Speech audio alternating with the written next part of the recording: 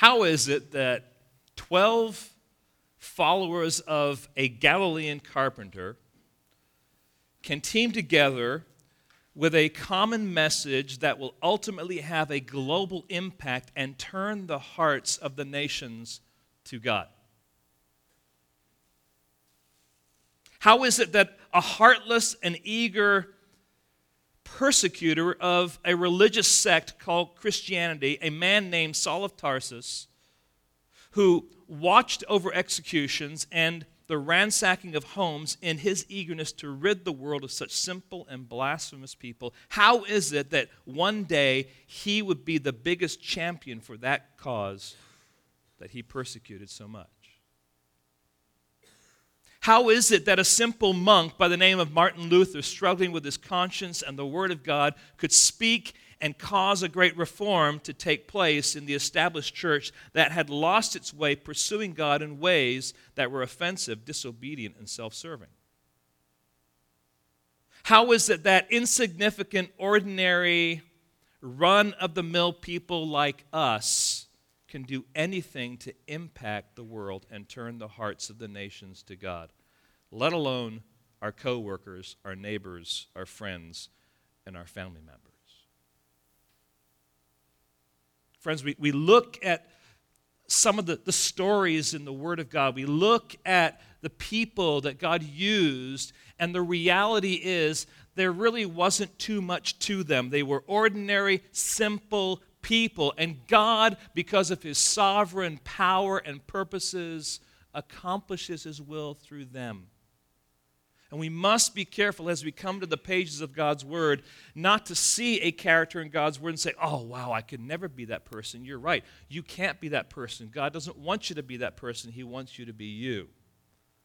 And being you is where He wants you to be so that He can work through the you that you are. Really profound, isn't it? But He wants us to be like His Son, to pursue that goal, but ultimately He wants you to be you because He works through weak, insignificant, frail people for His glory. So the answer to the question, how is it that God could use 12 rabble disciples or a persecutor like Saul or a simple monk like Martin Luther or people like us? The answer to that question is throughout Scripture, and in particular in the text that we have before us today that we read. And friends, we need to take an honest look in the mirror of God's Word today to see what God wants us to see, to embrace the guidance, the confrontation, the encouragement that it gives us. And we need to bow down and worship the one whom we call Jesus Christ as the Holy One and the only one that deserves our attention and our glory and our adoration. We need to see our lives afresh from His perspective. And in doing so, we will see, as John reveals for us, the evidence that is before us. And seeing all that evidence, he desires for us to believe that Jesus is this Christ, the Son of God. And in believing that, the end result is life. Eternal and abundant life. Now, there's a caution as we come to this text because this passage of Scripture is very familiar to us, right? This whole story is familiar to us. It's also a familiar story within the culture. Even those who are not followers of Christ, those who may have had a little sampling of God's Word, probably have heard about the feeding of the 5,000. And so there's some caution that I want to throw here. I want to make sure that we at least address at this point in time, because we want to make sure we understand what Scripture is not teaching here, okay? So the first thing is this. This is not a story that presents Jesus as the socio-economical, political savior of the poor, hurting, and downtrodden. Those who want to use Jesus and just kind of wrench Him from the Word of God to set Him up as kind of like this reinforcement for their political agenda will present Him in this way. This is an example of how Jesus cares for the poor, He cares for the needy, and we should follow that example, and we should see that that is what He is calling us to do, to take care of those who are suffering and hurting and poor and needy. And there's an element of truth there, right? Does Jesus care about those who are suffering? What's the answer? Yes. Should we care about people who are suffering? The answer is yes. But hear this. As you go through the Gospels, you will see Jesus healing and casting out demons and caring for the poor in a certain sense. But that is always, always, always secondary to the real purpose that he came, and that was to open men's hearts to the beauty and the glory of the salvation that he has to offer, and himself as the only one that can satisfy man's hunger. And ultimately, that is what this passage is going to be about. Jesus is far more concerned for the welfare of your soul than man's economic status. You with me there? All right? It doesn't mean, forget about those who are needy. No, it means that we still do that, but behind that, and what's more important than that, is the gospel. Because you may give temporary food in a sandwich, which may be helpful, but what you want to give is eternal life. And that only comes through Jesus Christ. Secondly, this is not a story about a boy who was willing to share his biggest lunch, and therefore a picture of how we should share what we have with others. Now, let me just walk you through how this is often used.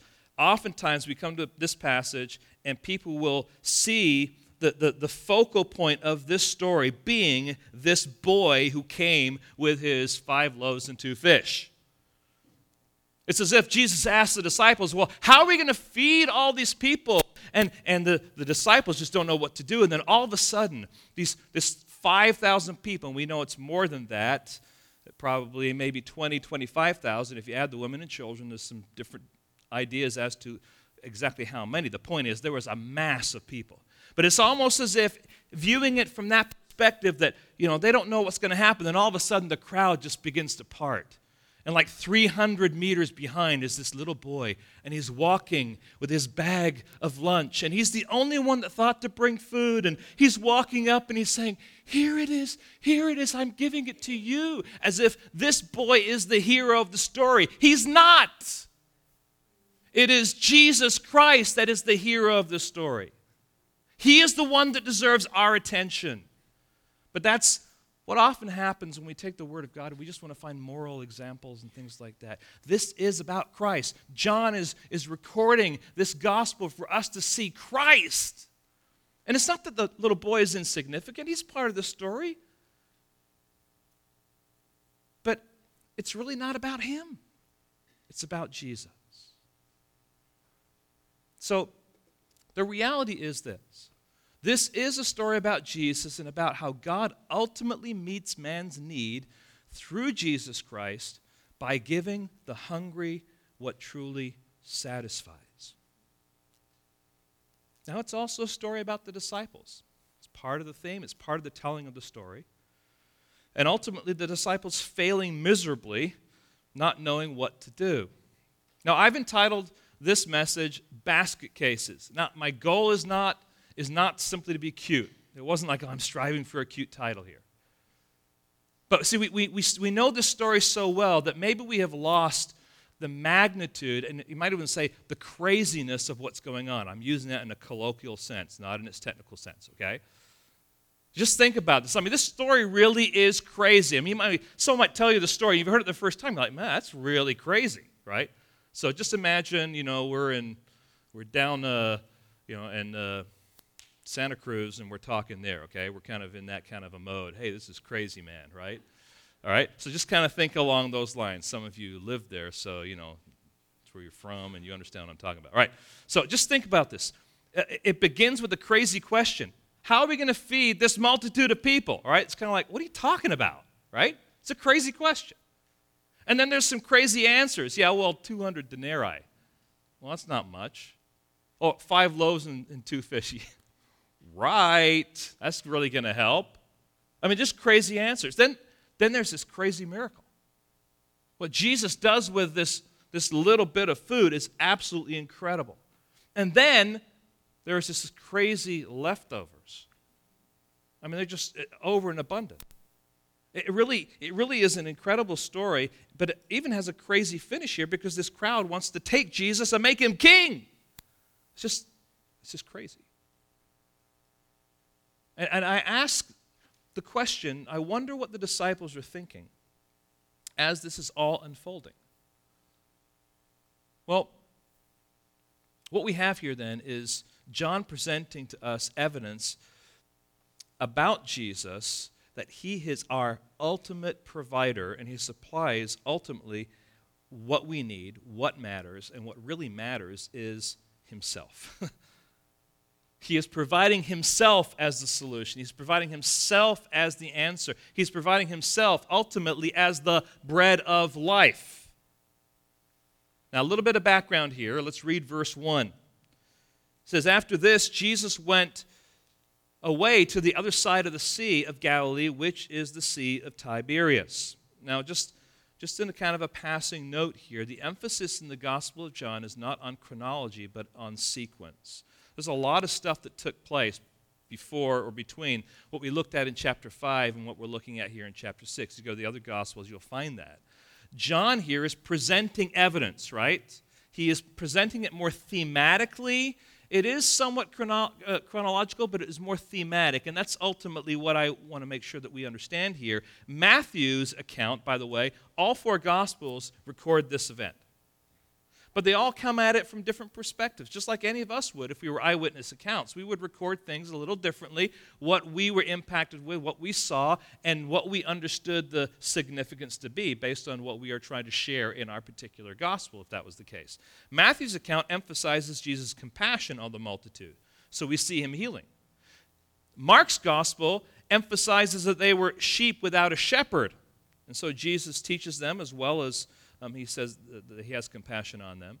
Luke's account emphasizes the miracle itself, but John here emphasizes more the thematic significance, and we find that in particular because he's the only one that actually also has a discourse recorded for us that goes back to this particular miracle. He's the one that shows the significance of what is going on here, okay? That he ultimately is the bread of life. So it's only John that gives us this miracle and the discourse and the significance. So we're not going to emphasize the discourse today. We're going to get to that in a couple of weeks. We'll touch on it. We'll bring some of it back to help us understand, but we'll wait for that. Secondly, look at verse 2. "And a large crowd was following him because they saw the signs that he was doing on the sick." The crowd is following Jesus, but once again, for all the wrong reasons. You might want to write down John 2, 23 through 25. Interesting how we go back to that passage again. And in that passage, if you remember, here's what it says. "Now, when he was in Jerusalem at the Passover feast," this was a year before this, "many believed in his name when they saw the signs that he was doing. But Jesus, on his part, did not entrust himself to them because he knew all people and needed no one to bear witness about man, for he himself knew what was in man." And what was going on there is that there was this appearance of belief, but it was superficial. They were following him. They were listening to him. They were attracted to him, not because of what he was saying, but because of his miracles.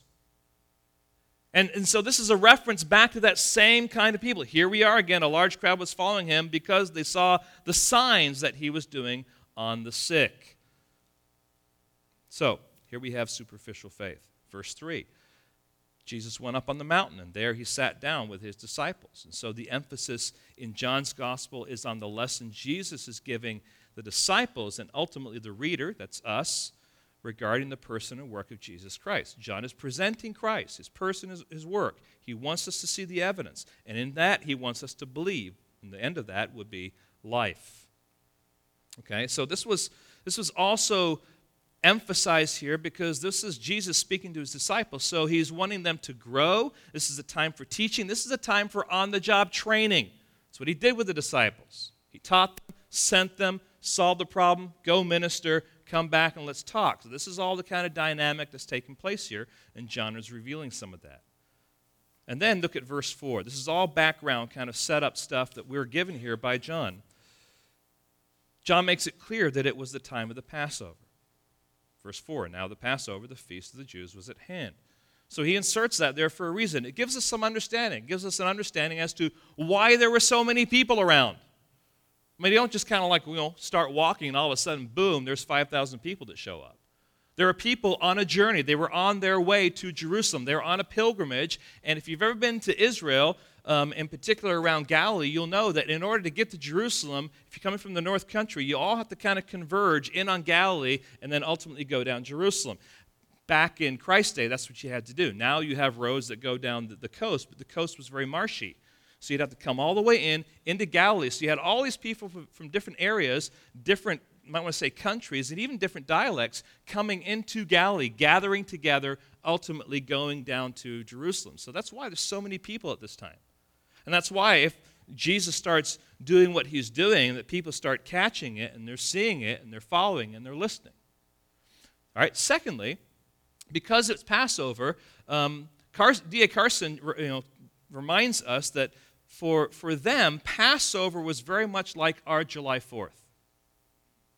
It was a time for nationalist celebration, which for Israel was a religious thing, right?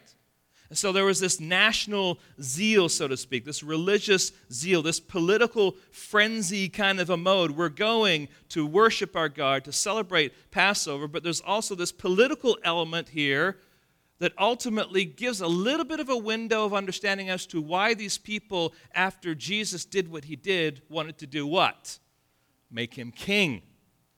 Okay, so you have this kind of political stuff that's kind of hovering in the background that does fashion and shape our understanding of what's going on in this text. So, as we go now to the rest of the text, we'll see how John reveals Jesus as the all-sufficient provider for his people, and he's going to give us 4 pictures, so to speak. We're going to see Jesus as teacher, first of all.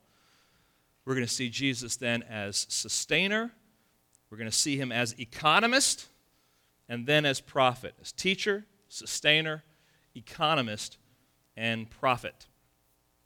So, let's go to the Lord in prayer and ask him to help us right now. Lord, we thank you for the opportunity of going through your word once again. I ask, Lord, that as we ponder this text of Scripture, that your Holy Spirit will reveal to us your truth. And, Lord, what we know not, Lord, we ask that you would teach us, and what we are not, Lord, we ask that you would make us, and what we have not, Lord, we ask that you will give it to us. We want to learn today, Lord. We want to feed on the food that you have given. So, Lord, give us strength and help us, Lord, to receive. And allow me as your messenger simply to be that mouthpiece, Lord, so that your word and your heart can be heard and understood. We ask in your precious holy name. Amen. All right, let's jump then. First of all, we want to see Jesus as teacher. As teacher, Jesus is testing his disciples. That's what he's doing. Did you catch that in the text? He's up in this high place around the Sea of Galilee. These mountains shoot up real high, real fast, and he asks a question. Look at verse 5. Lifting up his eyes then, and seeing that a large crowd was coming toward him, Jesus said to Philip, "Where are we to buy bread so that these people may eat?" He said this to test him, for he himself knew what he would do. So here's the problem simply stated. I think it's pretty clear. The crowd had gathered because they had followed Jesus all day, gleaning from some of the other accounts. Jesus had compassion. He was healing the sick.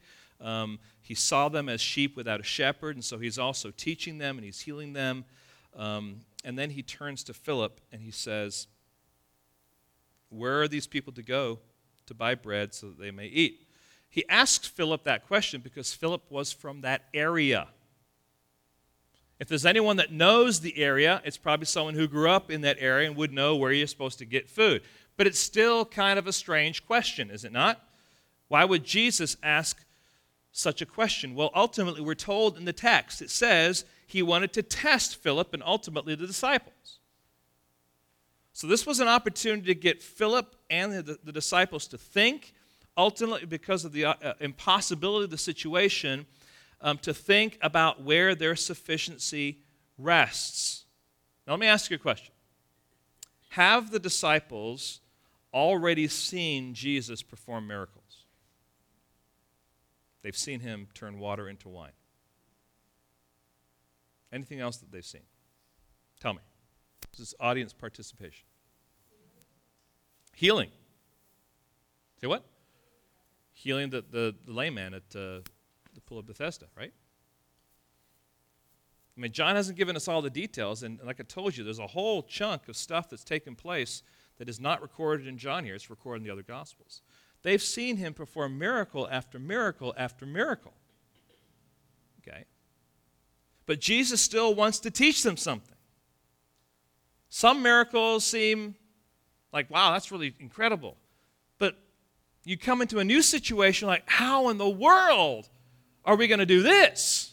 How in the world is God going to intervene in this situation? I think that's what we have here. We have a very unusual, very overwhelming kind of a question that Jesus asks. If you think about it, if there's 5,000 men, specifically the passage says men, but they also have their wives and their children, and probably their animals too, you have a lot of people.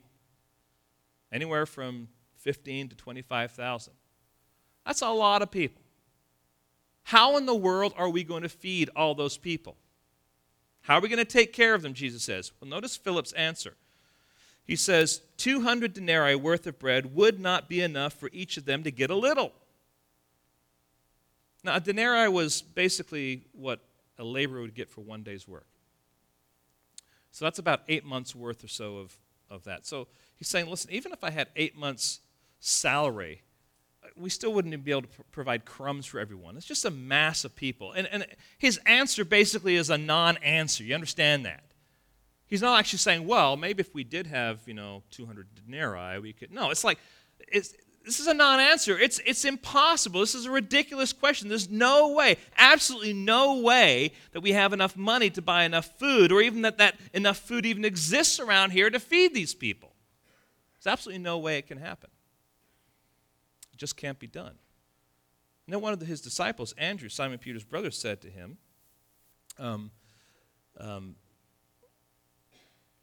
there is a boy here who has 5 barley loaves and 2 fish. But what are they among so many? Jesus is testing his disciples to show them what?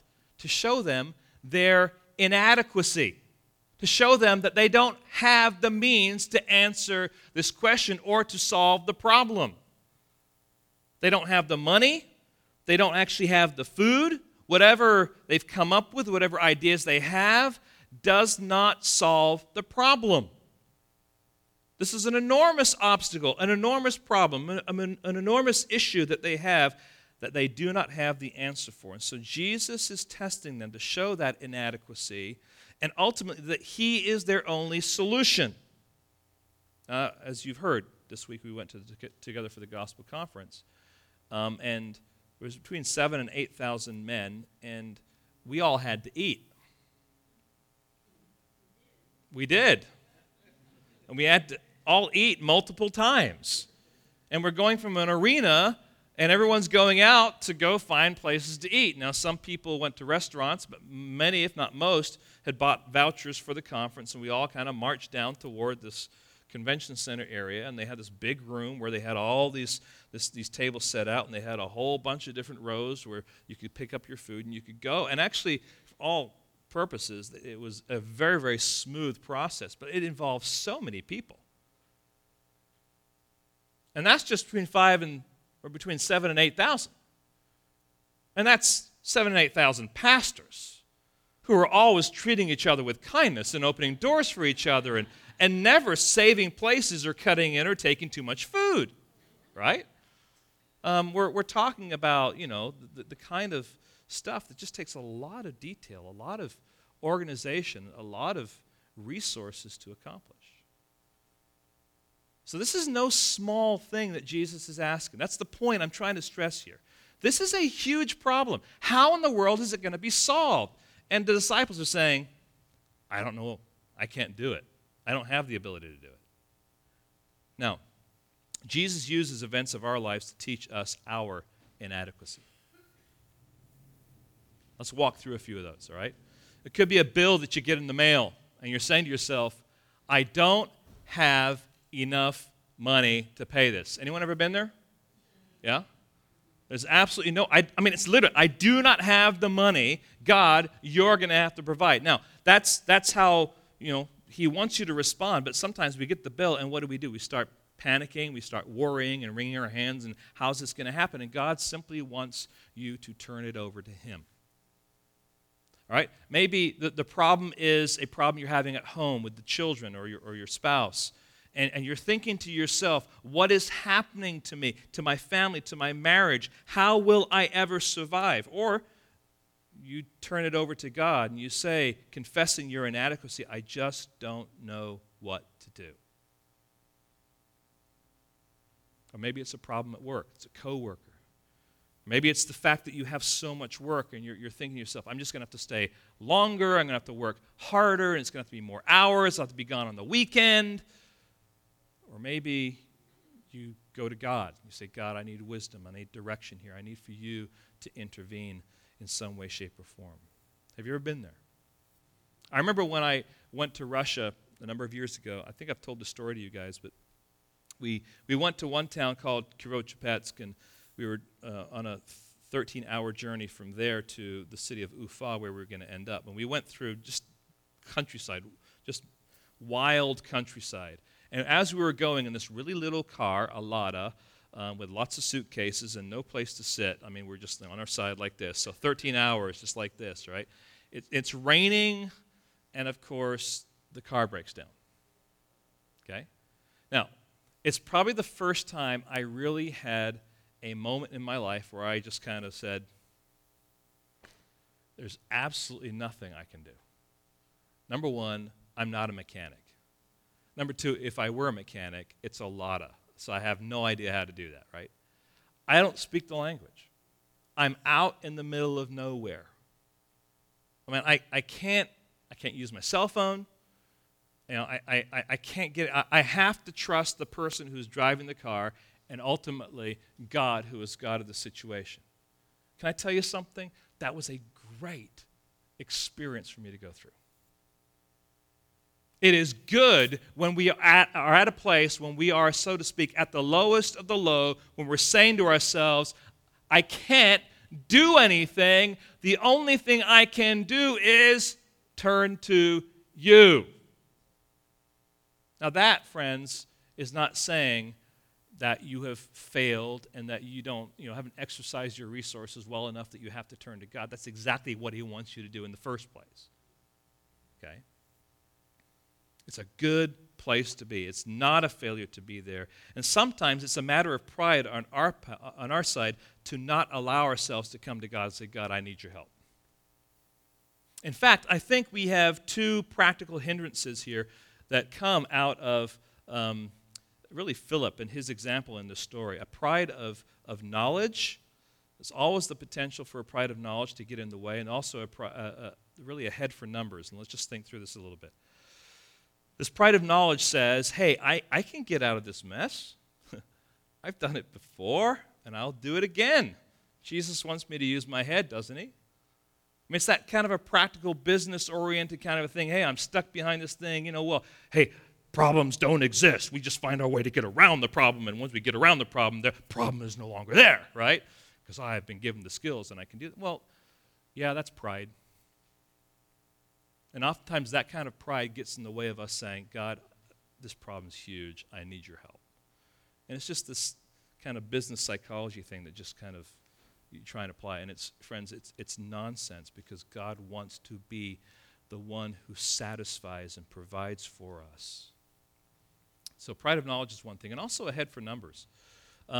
If we're so consumed with numbers, if we're so consumed with how much money we have in the bank, and it's like, well, we're going to be gracious only if we have this money, or we're going to do something for God only because we have this money, then we have our mind in the numbers games, and we're trying to figure it out. Well, I'll see if I can do this and calculate it out and see, okay, if it's in the budget, the number's still there, okay, it's still, it's like, oh, it went down, I'll have to change something in the budget, and we know exactly where everything's going and how it's going to fit together. It's like, okay, now I can trust God. Now I can do his will, because our trusting is in the numbers. And that can get in the way of us saying, God, here's this problem. I need your help. I can do nothing. See, he's more concerned about, like 1 denarii is about 200, he's figuring numbers here, and he has a knowledge of the area. Listen, Philip, you don't know, and you can't do it. And I want you to learn that lesson because I am the answer. I am the solution. I am what you need. Both of these realities can and will undermine a church's mission and vision, will they not?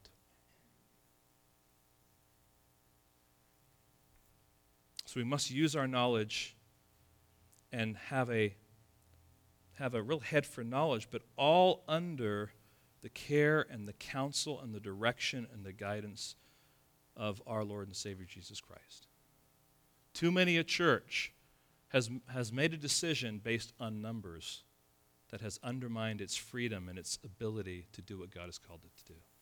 And I don't mean just be foolish and just say, well, we're going to exercise faith without thinking it through. No, God wants us to be wise. But sometimes we panic so much, like, well, how much money did we get in the bank today? Okay, all right. Whew. Oh, man. Listen, do we not have a great God? And does he not provide? Okay. They are not a substitute for Jesus, and oftentimes that's how we treat them. Okay?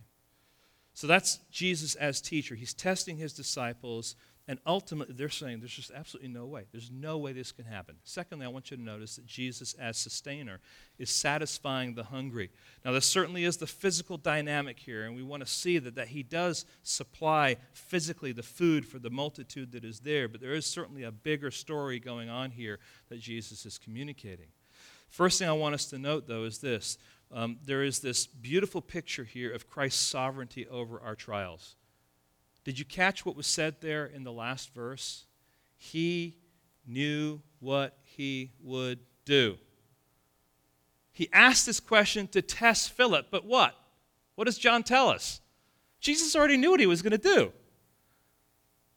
You say, oh, that's real nice, Jesus. But see, isn't that the way? He already knows what he's going to do. He already knows how he's going to solve the problem. I mean, there's no surprises with him. It's not like he's up sitting in heaven and is like, oh, man, I had no idea that was going to happen. I'm going to have to jump down in there and kind of intervene and stir some things up and fix it. No, he already knows what's going on. If you believe in a sovereign God, you also believe that sovereign God is sovereignly at work in this world. And he's accomplishing his purposes, and my sin and my obedience don't thwart whether he accomplishes his purposes or not, because he does what he does because he's God and he chooses to do it. So your problem and your trial has already been determined from him, and he already knows what he is going to do and how he's going to accomplish meeting that particular need. Now, friends, it's such a beautiful reality when we think, okay, I've got this huge problem, and guess what? God already has a solution. But what he wants me to do now is to rest on him and to trust him and to seek his wisdom and guidance so that I can be the means by which, or I can go along with whatever way he chooses to accomplish his purposes. And sometimes that means me simply adjusting myself to what he wants. He knows what he's doing. Now just think about your trial as an archway. And before you walk under this archway, it says, I'm going to read this now. All right, we're going to have this, where are we going to get the resources from? All right, so here's the question to Philip. How are you going to feed these people? On this side, it says this. As you walk through and you look back, Philip looks on the other side and it says what? He knew what he was going to do. Well, that's the way he works with us, right? Here's this big problem. On top of that arch, it says, your family's falling apart. On the other side, it says he knew what he was doing. It says on the one side, that bill's come in the mail, you don't have the money to supply it. On the other side, it says he knew what he was doing all along. And how many times have you looked back in your life and say, he worked there, he worked there, he worked there, he worked there, he worked there, and I had no idea he was going to come in that way. That's because he already knew what he was going to do. So this wonderful picture of Jesus as our sovereign sustainer, but there's also this beautiful picture of him as the satisfying sustainer, which is really what we have next in verse 10 and following. Jesus said, have the people sit down. Now, let's just say it was 20,000. You try and get 20,000 people to sit down. Now, it doesn't say here so much, but in the other accounts it says, and they sat by 50s and hundreds. So you can see, there's Andrew out there going, it's 1, 2, 3, 4, 5. You over here, please sit here in the row. Nice, neat rows. But we have no idea why. But our master said, have everyone sit down in all these rows and blocks of 50 and 100. Okay, what's next? I mean, you see how this is unfolding here. Jesus already knows what he's doing, and we're kind of going along for the ride, not knowing exactly what's going to happen yet. Have you ever been there? It's like, okay, I'm going down here. I'm not sure what this looks like, but I'll go along with you.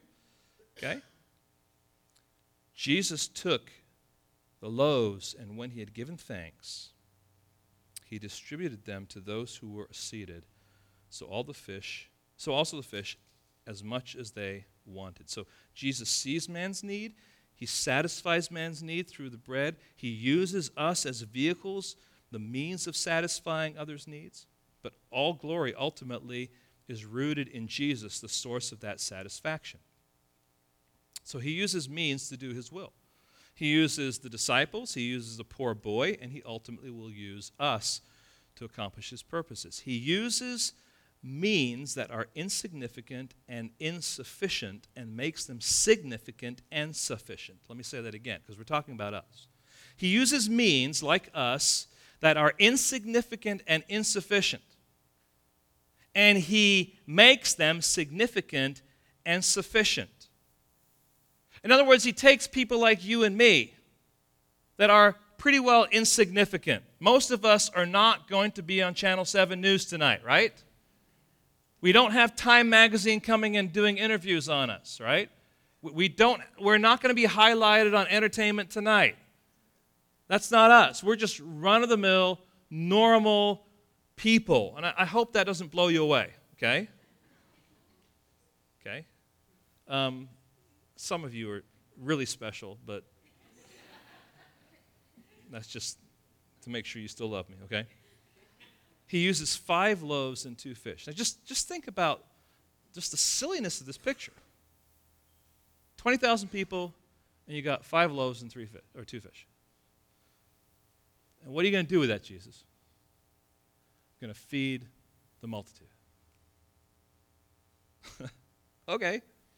Takes it, breaks it, gives thanks for it, and just starts handing it over. And they go and they start distributing it, and everyone is fed. Now, it's not as if Andrew comes running from the crowd with this boy 20 feet behind them, but he's got this bag, and he comes up to Jesus and says, "Look what I've got. I've got a Feeding the 5,000 starter kit." No. It's just something incredibly insignificant. It's the poorest kind of food that you could have. This is poor man's food.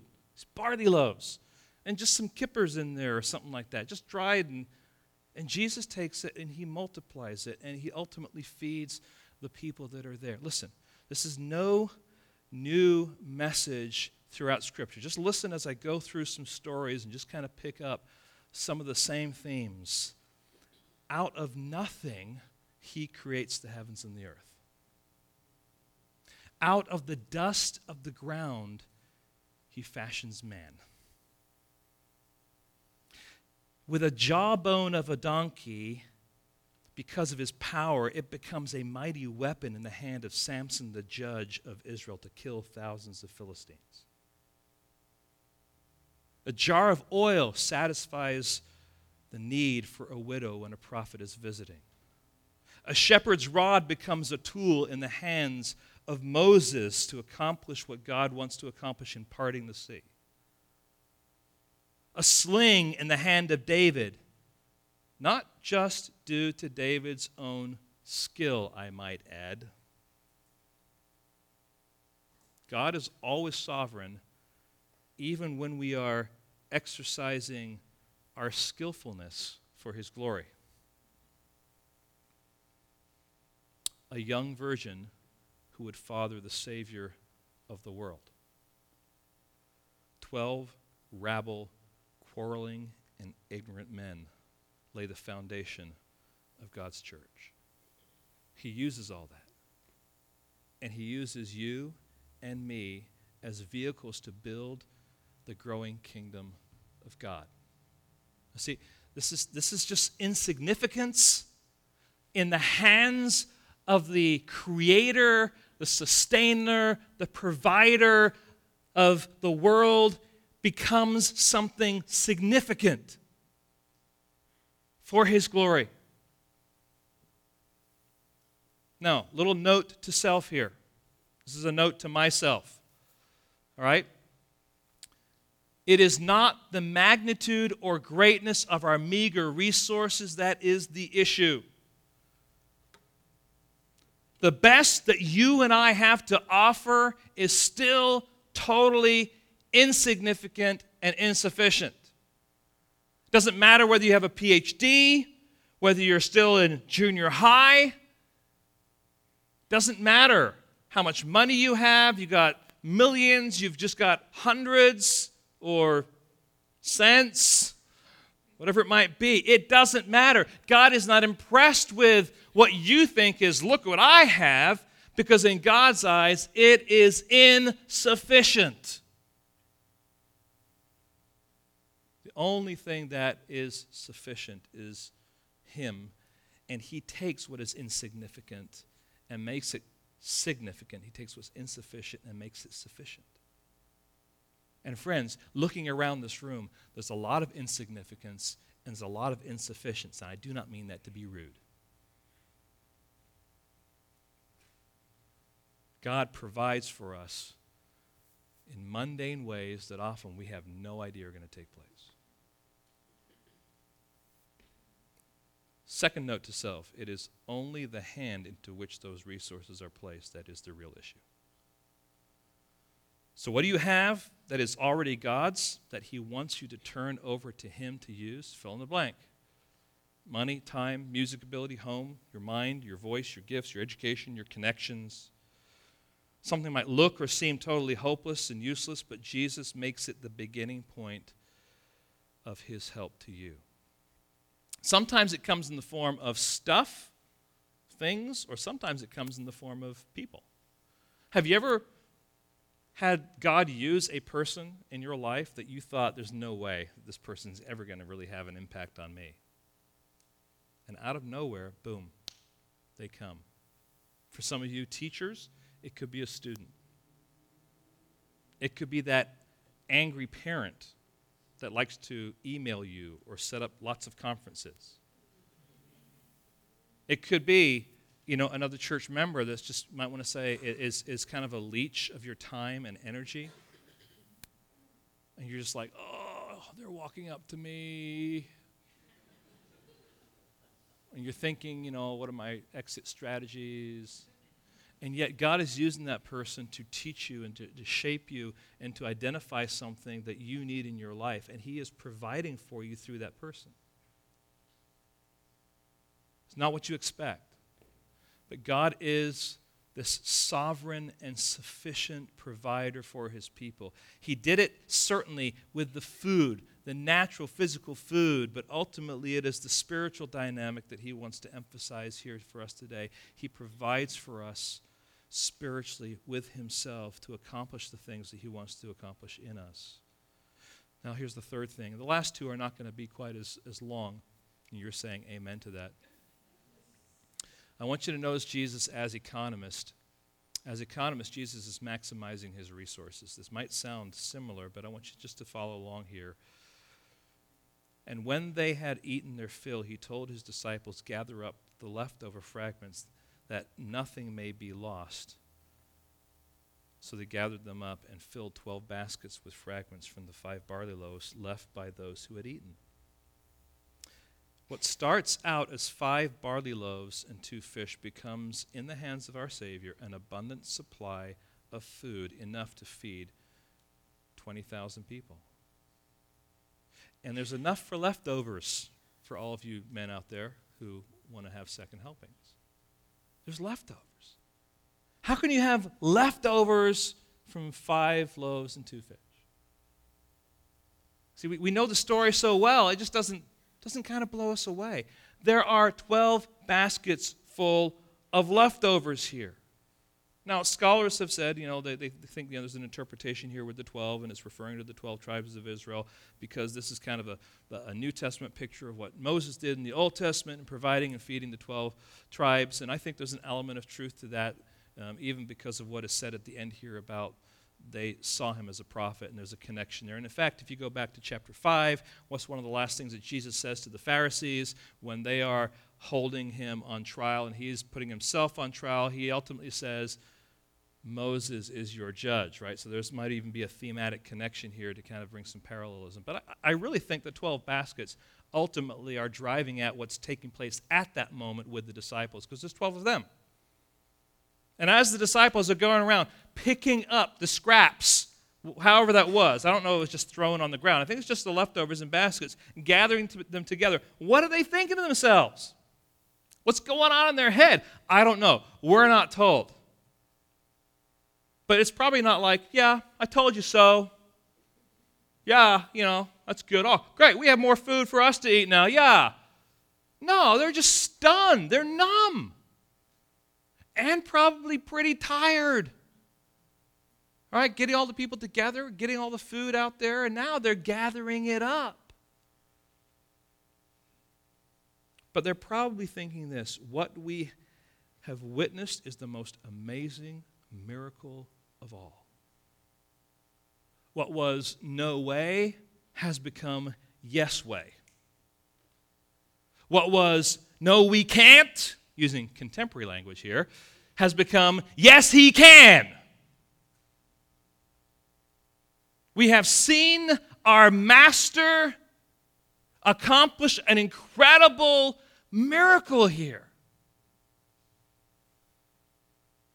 Jesus is efficient and abundant as an economist. Get this, his grace and mercy are always sufficient. They do not run out. His spiritual resources are always in abundance for his children. They do not run out. We are able to eat as much as we want and have our fill. He says, here I am. Take me. Chew on me. Absorb me. Satisfy yourself with me. You will not run out of the bread of life. There's more and more and more and more for you. And when we're going through times of trial and testing, God's resources are always present and always in abundance. He provides for us. He is present with us. His promises are sure. His power is at work. His purposes are always the priority. And he says, let nothing be lost or wasted. He doesn't even want anything left or just kind of thrown by the wayside. He is totally and completely efficient. Not like us. He doesn't let anything go. He is an efficient, sovereign provider who knows what he is doing. But at times, we may have our doubts. Let me just remind you of two stories from the Old Testament. The first one's Moses. Moses was an Israelite, little baby boy, slave, put in the water by mom and sister, snatched up by Pharaoh's daughter, brought into the royal family of Egypt, and there he grew up. And when he was older, he saw the injustice that was kind of taking place with the Israelites. He understood where he came from, and ultimately, in his anger, he killed an Egyptian, and as a result of that murder, he fled, and he went into the wilderness. And for the next 40 or so years, he herded sheep, got married, herded sheep, wandered around the wilderness. And you're asking yourself the question, why would God allow such a significant circumstance and allow him to leave? Why wouldn't he just allow him to stay in that royal family so that he could be an influence in that particular context? Now, there are times when God does stuff like that. For example, with Daniel, he brings him right into this kind of a leadership position in Babylon. He's one of the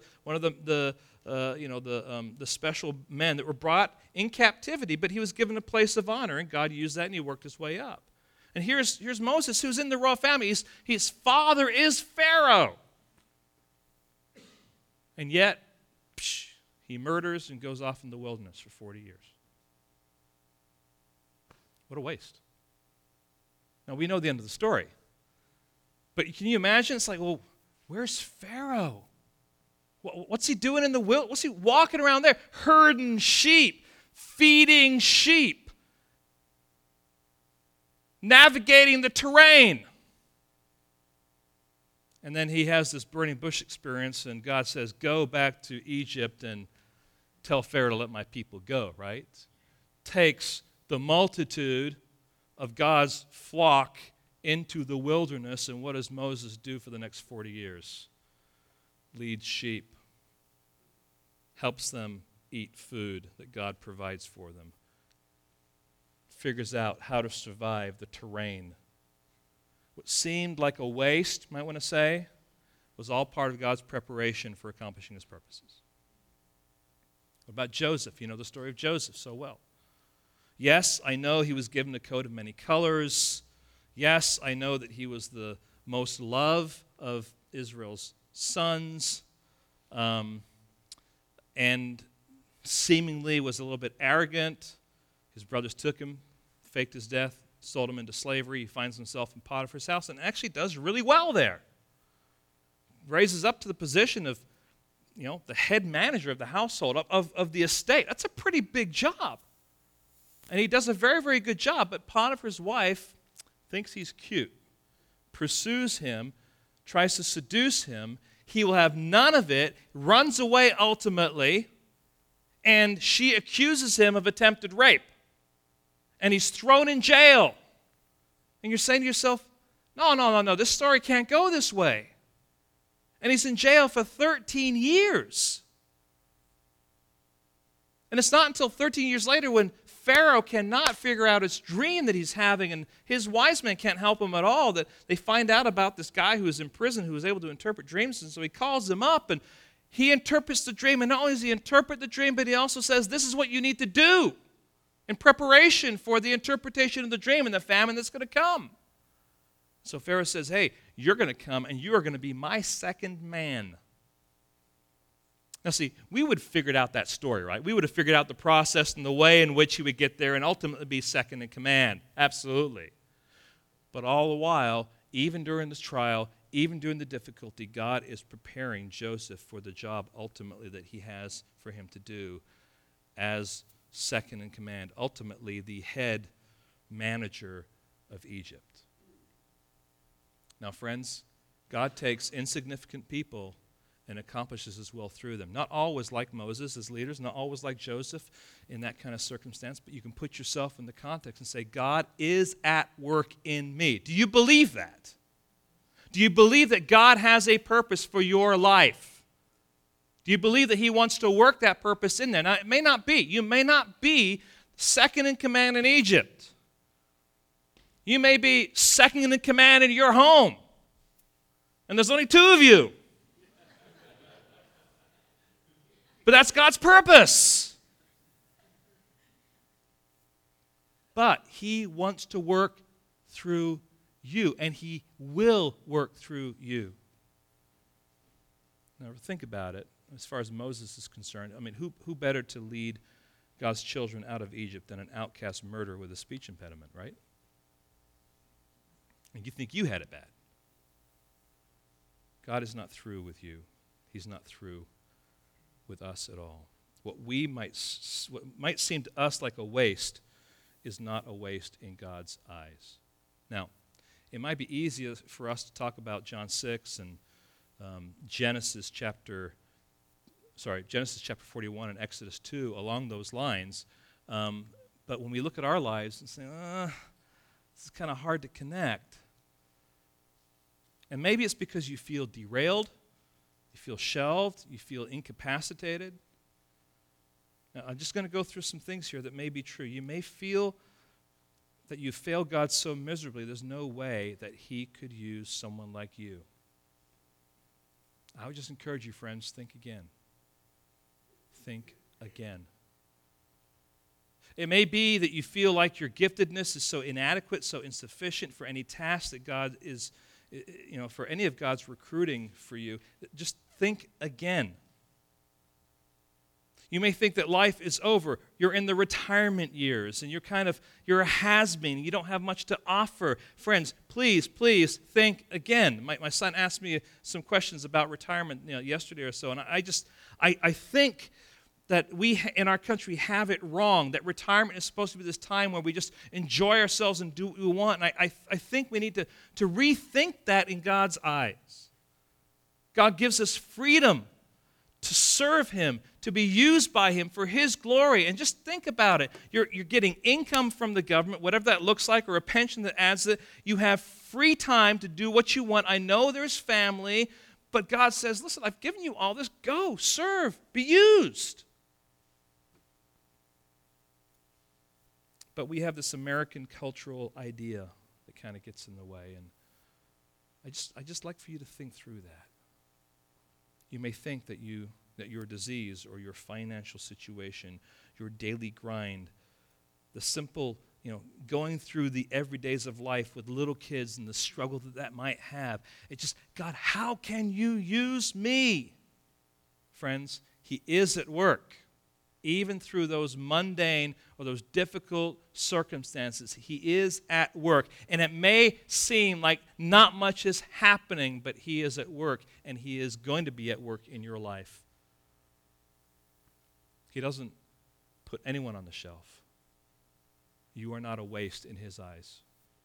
All he wants is a willing servant to say, use me. With all my weaknesses, my frailties, use me. Remember, he knows what he's doing. I do need to hurry up here for your benefit. As prophet, Jesus is signifying his deity. I think this is absolutely incredible.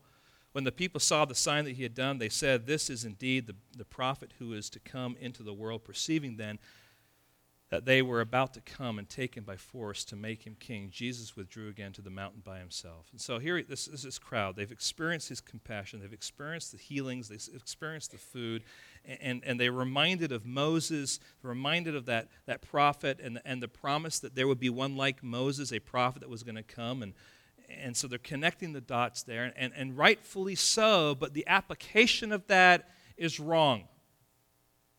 Is Jesus ultimately the prophet? Yes.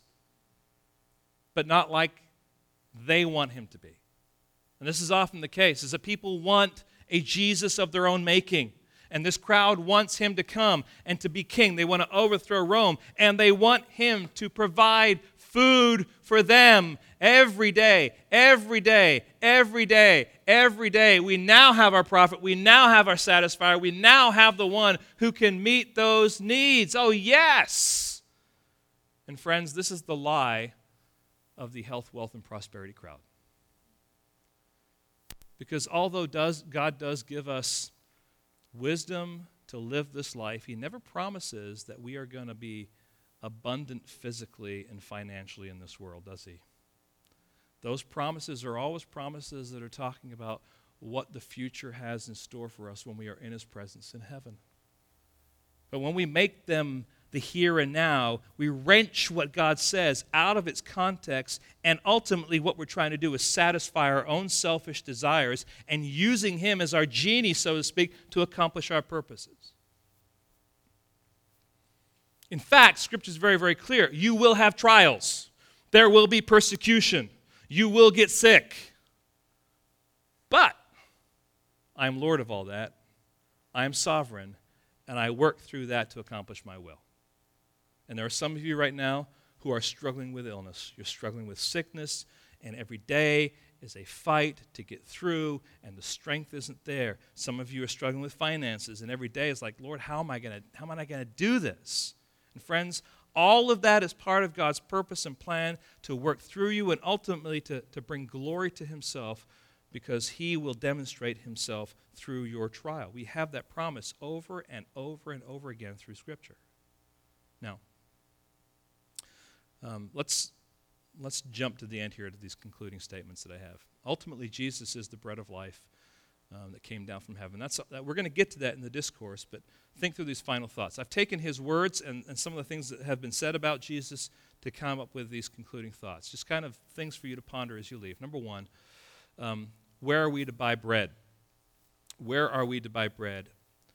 What obstacle or obstacles are you facing that God is saying to you right now, turn it over to me? Your job? Your family member? Could be a child, could be a spouse, could be an uncle, aunt. Your home? Your mortgage? Your illness? Maybe it's a sin issue that seems to constantly defeat you. He says, where are you going to buy bread? Here's the problem that is so overwhelming. Will you turn to me? Secondly, John says that he knew what he was doing. So I'm saying, Jesus is saying, I know what I'm doing. So embrace that teaching that is found in this passage that he is sovereign, and he's sovereign even over your situation. Friends, if we could all grasp that reality that he is sovereign through this trial or through this difficulty or through this struggle, it helps us so much to be able to turn things over to him. The third thing is this. Have the people sit down. Didn't he say that? Has he ever asked you to do something that you're just like, I don't understand why you want me to do that. It doesn't make any sense. But the disciples do what he says, and the point here is this. Jesus has a plan and is simply asking for your complete and total obedience, even when it seems impossible or overwhelming. And the last one is this. Gather up the leftover fragments. You are not a waste in his eyes. He is at work in your life, through your life, for his glory. There's so much more to say. And yet I just want to kind of maybe bring it down to this one statement. Will you listen and worship him as Jesus Christ, the Son of God, your totally sovereign and sufficient provider? He's the bread of life. He's the bread of life that's given to us. He is the one that satisfies. Lord, we have walked through this text of Scripture, and Lord, I ask that anything that I may have said that may be confusing or maybe an error, Lord, would be stripped away, and that we would be able to see the rawness of what it is that you desire for us to see. That we see you as one who is teaching us, and that teaching involves testing and trial and difficulty, and yet, Lord, you want us to grow. You want us to think, and you want us to think about you. Lord, as sustainer, you want us to be satisfied with that which you offer, and that is yourself. As economists, Lord, we are reminded that as you use your resources, Lord, you never waste a thing. You're always efficient. You know what you're doing. And Lord, as prophet, you want us to worship you as you truly are, not as we have or I desire to create you. So Lord, help us to conform ourselves to your purposes, to allow you to do what you desire to do in us. And Lord, ultimately that we would see that it is only through you, it is only from you that satisfaction truly comes, that you are the bread of life, and that we ultimately can feed on you. And Lord, we do that for the rest of our lives with joy and with passion and for your glory. Help us, Lord, to apply these truths, to have your Holy Spirit, to have freedom, to enter areas of our heart, Lord, where we may be struggling. We ask this in your precious name.